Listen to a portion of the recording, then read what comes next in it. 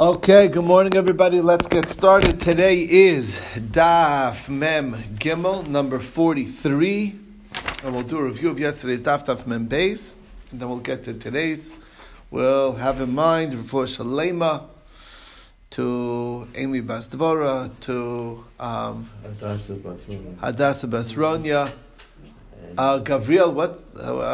For Shalema? Oh, yeah, I'm sorry. Something with the for Shalema name. Yisachar Ben Sarah, what? And Moshe Lei Ben Bani. Ben Bani, right. You never found out. You didn't ask. Okay. One more, Rabbi. Yeah. Simcha David Ben Shena Miriam. Simcha David Ben Shena Miriam. Okay, for Shalema. All right, and let's get started on the daf. We're starting at the two dots towards the bottom of the page.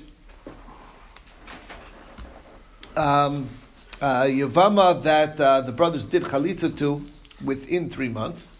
So, look, you have to wait the 3 months. If it's after the 3 months, so then there's no need to wait 3 months after the chalitza.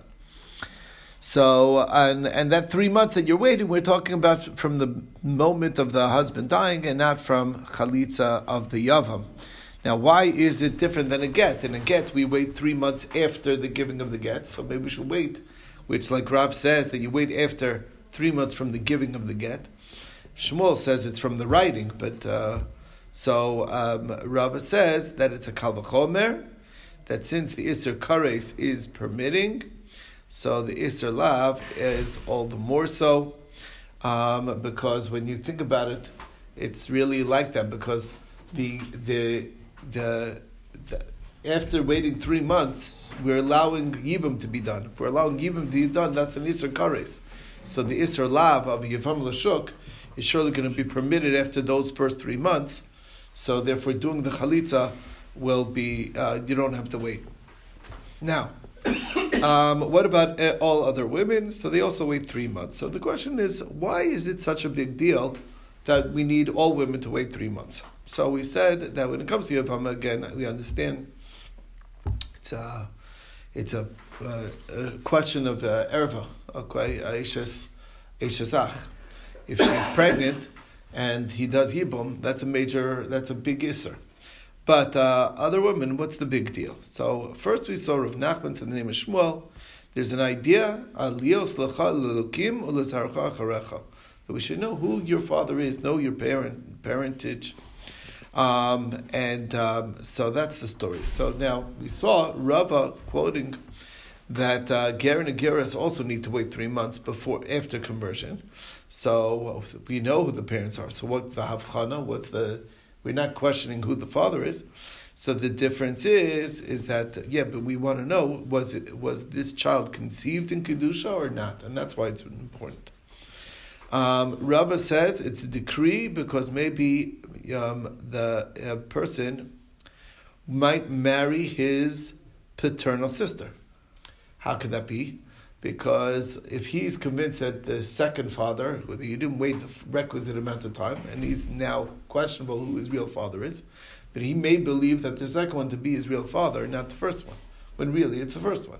So what's going to happen is that the first father, who's really his father, who was married to his mother and then divorced her, and then she went ahead and married the next guy.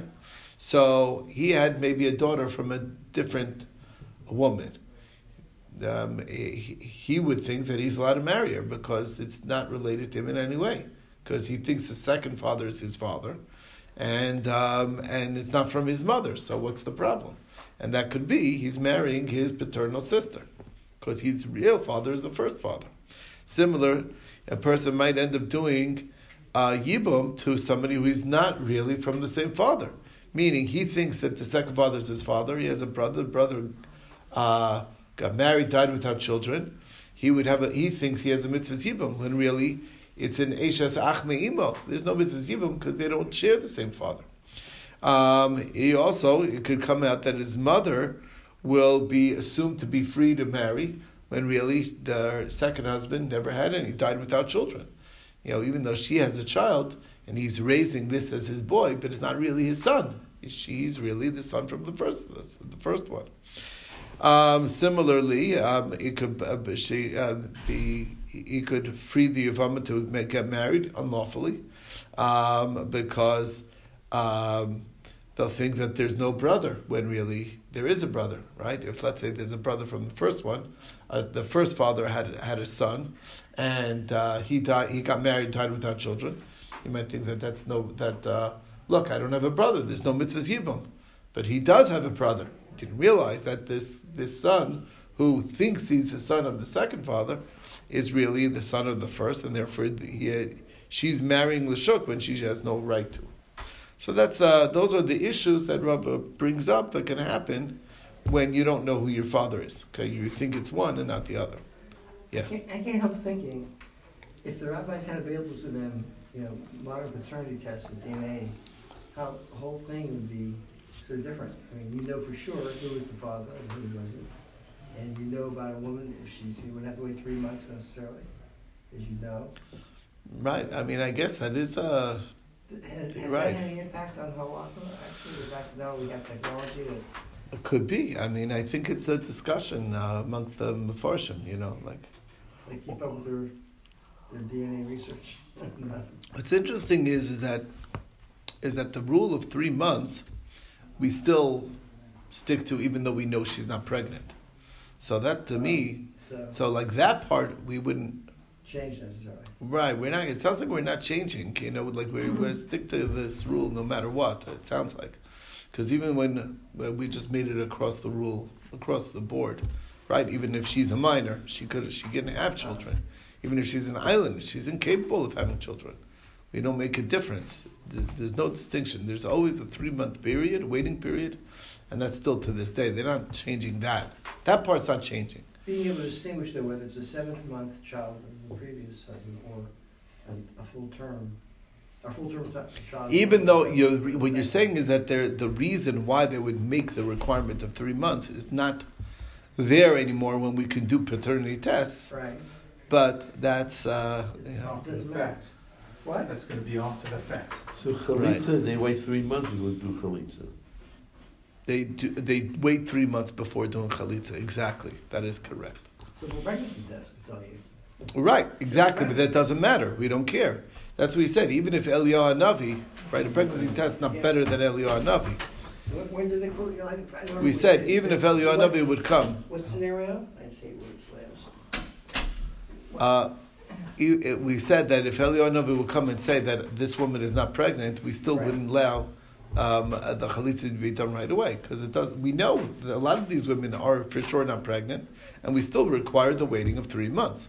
So that's why the women beyond the right, older women, all those cases. So we don't make a distinction. So there's something about waiting that's separate, maybe from knowing. But they have their period. We know for a fact that they're not pregnant. I know. That's what we said. We talked about even a miscarriage. Yeah. That's I know, but we made it a rule that doesn't matter whether any circumstances, right? Not just the period. Talked about a miscarriage, so obviously So that's a bigger principle. 3 months is a bigger principle. it's a basic. We're not doing away with it. That's the point. It's a hard and fast rule that's still relevant, right? Exactly, and it's sticking, and to this day.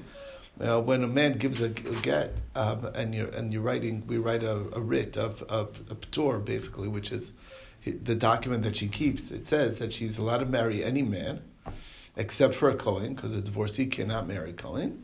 And after the 92 days of clarification who the child might be, which is what we will get to. Why it's 92 days actually? It's coming down. That's written on the thing. Okay. It's called Tzadik Beis Yimei Avchana. That's days of determination. Okay, but the point being is that is whatever. That's a story. Anyway, so we'll get to that. It's more on today's daf a little bit. So let's let's keep going. So Rav Chananya asked a question. It says that in all of these it's a takonas erva. But over here, it's Takonas Vlad. So Vlad is not. It sounds like it's not erva, and according to Rava's concerns, these are all erva issues. So the Gemara explains, you're right. It's erva issues of the Vlad. That's what he means, because this offspring creates all these kinds of confusion, and it could have manifestations where it affects in the realm of arayos. So the question is saying that maybe there's some other option. Why 3 months? Why can't we do like I understand waiting 2 months? That's where it could be a 7 month of the if it's 7 months later a baby's born. There's 2 equal options. It could be a 7th month from the second father. It could be 9 months from the first father. That's why 2 months is for sure no. But why not wait only 1 month? And that would be very clear, because if it's 7 months later, then I know it's the second father, because 8 months from the first one is not a good, doesn't work. That we know can't. And if it's 8 months later, then it's clearly from the first husband, because the second one can't give birth at 8 months. So, isn't that like a good? Because we have a tradition that the 8th month is basically not a viable month. Either you're 7 or you're 9, but the 8th is not going to live, not going to survive. Anyway, so the Gemara explains. You don't know just because it's 8th month later. It could be from the second husband. Maybe the 7th. It's a 7th month from the second husband, because maybe she didn't become pregnant right away. He had relations a month in, and that's when she got pregnant, and it was the 7th month. So therefore, it's still, the doubt remains. So the Gemara says, why not wait 2.5 months and then get married? Because if it's 7 months later, we know it's the second father, and if it's 6.5, it's clearly going to be the 9 month of the first. So the second month, how could he have a child in 6.5 months? So the answer is that actually the way it works is that if it's a 7th month gestational period, so then that actually doesn't need to be a full 7th month. So there's an opinion when it comes to 9 month, full term is the only one. Okay, it's full term. 7 is the 9 months, 9 full months. But everyone agrees that if it's a 7th month type of gestational period, so then that is going to be then it can be even less than that, and that's what he's found by Tamar, who got pregnant from Yehuda, that she gave birth in Tkufos Hayamim, which is Tkufos is season. Season's only 3 months, so it's two Tkufos is 6 months and 2 days. So 6 months, 2 days later is when she gave birth, which is very short. But the point being is that it's not full. You don't need the full month. Anyway, so that is the story. So the question is, why not just wait like a week or 2, okay, and then get married? And when it's 3 months later, you could check her to see if she's pregnant, and then you'll know. So Rav Safra, meaning 3 months from the first husband, and if she's not, then you're good to go. Okay. So Rav Safra says it's not appropriate to check married women. It's embarrassing. The system, the way they checked, would be examining her body, and it's a denigration for her husband. It's not allowed. Why not checking in a more subtle way by watching her walk? The answer is that the woman is specifically gonna try and take effort to hide the fact that she's pregnant. She's going to try and cover up for that. And the reason why is because she wants everyone to believe that the child's from her second husband, so that he'll inherit and get the benefits of the second husband. So therefore, it's not reliable. What if we know she's pregnant? Okay.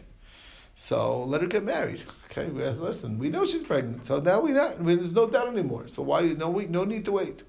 So the answer is that no, because that's part of the Yisr. You're not allowed to marry a pregnant woman or a nursing woman, and if you do, the Le'achzor Lamis. Why? Because so what's the reason? So first we thought is that maybe it's going to harm she become a double pregnancy and it could harm the first baby. So the Gemara says, if that's true, wouldn't that be a problem with her same? If it's from his own child, she's pregnant with his child. Also, there's a concern. Maybe he should be prohibited to have relations with his pregnant wife, and we don't say that. We say that either she protects herself using protection that she should not be able to become pregnant, which is one possibility, or the rabbi's opinion who says that Hashem will have mercy and he'll protect you. So either one will work for the first. If she's pregnant from the first husband, that's not a concern either. So What the issue is that we're not worried about her becoming pregnant. But what we are worried about is that in the act of relations, it may harm the baby. So the Gemara says that also doesn't make so much sense. Because why would we make it? Then it should be the same for his own baby. What are you going to say? Person's going to be careful. If it's his own baby, he's not going to try and cause harm to his own baby. And if he knows she's pregnant and it's not his baby, he's going to want to harm it. What do you mean? It could kill the baby. He's going to be careful too. Just because it's not his baby, why would he be like, that's a Russia. We don't assume the person's that bad.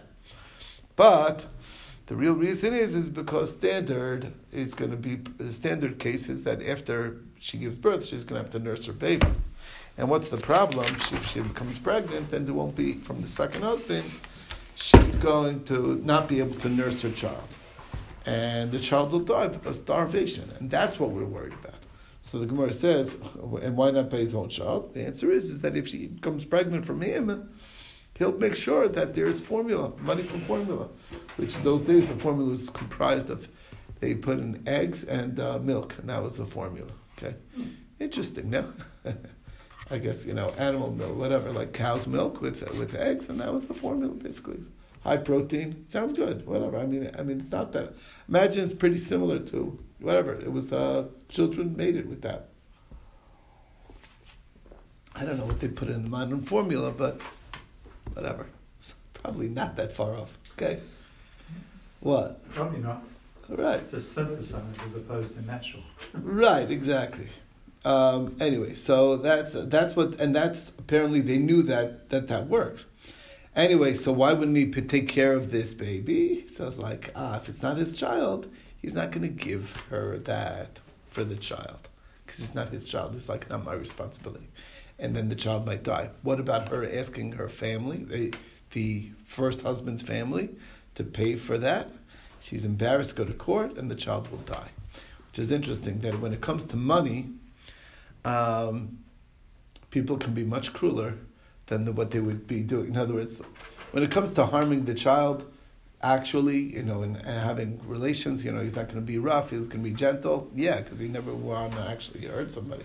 But here, the child will die because there's no, for the cost of the eggs and milk. It's like, oh, it's not my problem, It's interesting. The cruelty that when it comes with money is different.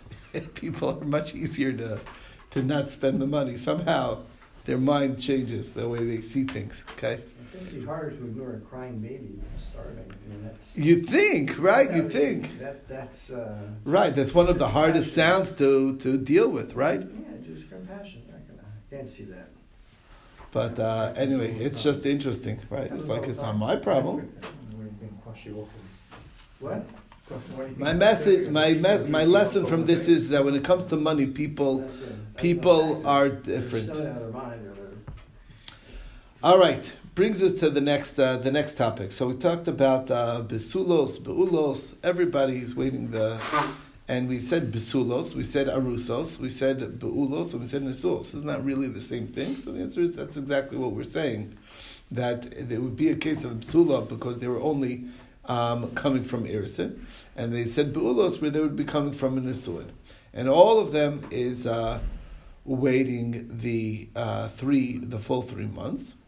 And now we saw Rabbi Elazar didn't show up to Beis Medrash one day. He met up with Rabbi Asi, and he said, what did the rabbi said in Beis Medrash? So he said, well, the Rabbi Yochanan said that the Psak Halacha follows Rabbi Yossi, which is that they can get betrothed, can do an Erisin, which implies that he's arguing against a Das Yachid, not a Rabbin. And the answer is yes, that's true, because we saw a source that even if we have all the circumstantial evidence that she's definitely not pregnant, she was separated from her husband, she was at her father's household, or they weren't getting along, they were in, fights, or the husband was in jail, or he's old, elderly, sick, or she's sick, or she even had a miscarriage after the death of her husband. Okay, so that's clearly not pregnant from her husband. Or she's barren, or she's elderly, or she's too young, or she's an islandess, or not fit in general, not having incapable of having a child. She still waits a full 3 months, and that she does Rabbi Meir. And then Rabbi Yehuda says that as far as Erisin we allow, and also do that right away when you know that she's not pregnant. And Rav Chia bar Abba says that in the end, that although we saw Rabbi Yochanan saying that we paskin like Rabbi Yossi leniently, that Rabbi Yochanan did retract his opinion. And Rabbi Yossi says it's probably because of this Mishnah that we heard from Keren B'Yavneh, which was Rabbi Shmuel, the son of Rabbi Yochanan Brokus, that I heard from the Chacham and Keren B'Yavneh, that they all need to, every woman needs to wait 3 months. Okay? And that was like the consensus, which means that basically it's the rabbi's general opinion. So Rabbi Yirmiyah said to Rabbi Zrika, when you go to Rabbi Avo, ask him this question: did Rabbi Yochanan say halachas like Rabbi Yossi? How could it be? Doesn't Rabbi Yochanan paskin like a Stam Mishnah? And we have a Stam Mishnah that says that all women cannot do nisuin or erisin until they wait the 3 months, whether psula or bula. So it's a Stam Mishnah. How could you argue on a Stam Mishnah? Isn't Rabbi Yochanan, his shita is that the Stam Mishnah is always the psak halacha. So he says that question is he didn't think it through, because there's a basic rule when it comes to Stam Mishnah. This is a basic principle. If the Stam is followed by a machlokes, so then the halacha is not like the Stam Mishnah, because that means that Rabbi Yehuda Nasi changed his mind. He first thought that the halacha is that way. That's why he made it into a Stam Mishnah. But when he put the machlokes in afterwards, and that would be only in the same seder, because otherwise, they didn't learn according to the Seder HaMishnayos. They learned, but within the same Seder, they did learn in order. Anyway, so if it's the Stam and Achach Machlokas, so then the halacha is not like the Stam Mishnah. It's because Rabbi changed his mind. And Rav Papa said in the name of Rabbi, or either Rav Papa or Rabbi Yochanan says that if it's a Machlokas first and then the Stam Mishnah, the halacha is like the Stam Mishnah. If it's a Stam and then the Machlokas, the halacha is not like the Stam Mishnah.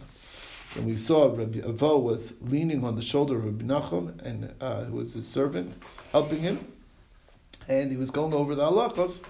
And they asked again, "What's machlokas v'achakach stam?" He says, "Halachas kastam." What's stam achach machlokas? He says, "Ein halach kastam." What if there's a stam mishnah, but the brayso says machlokas? He says, "Halacha is like the mishnah."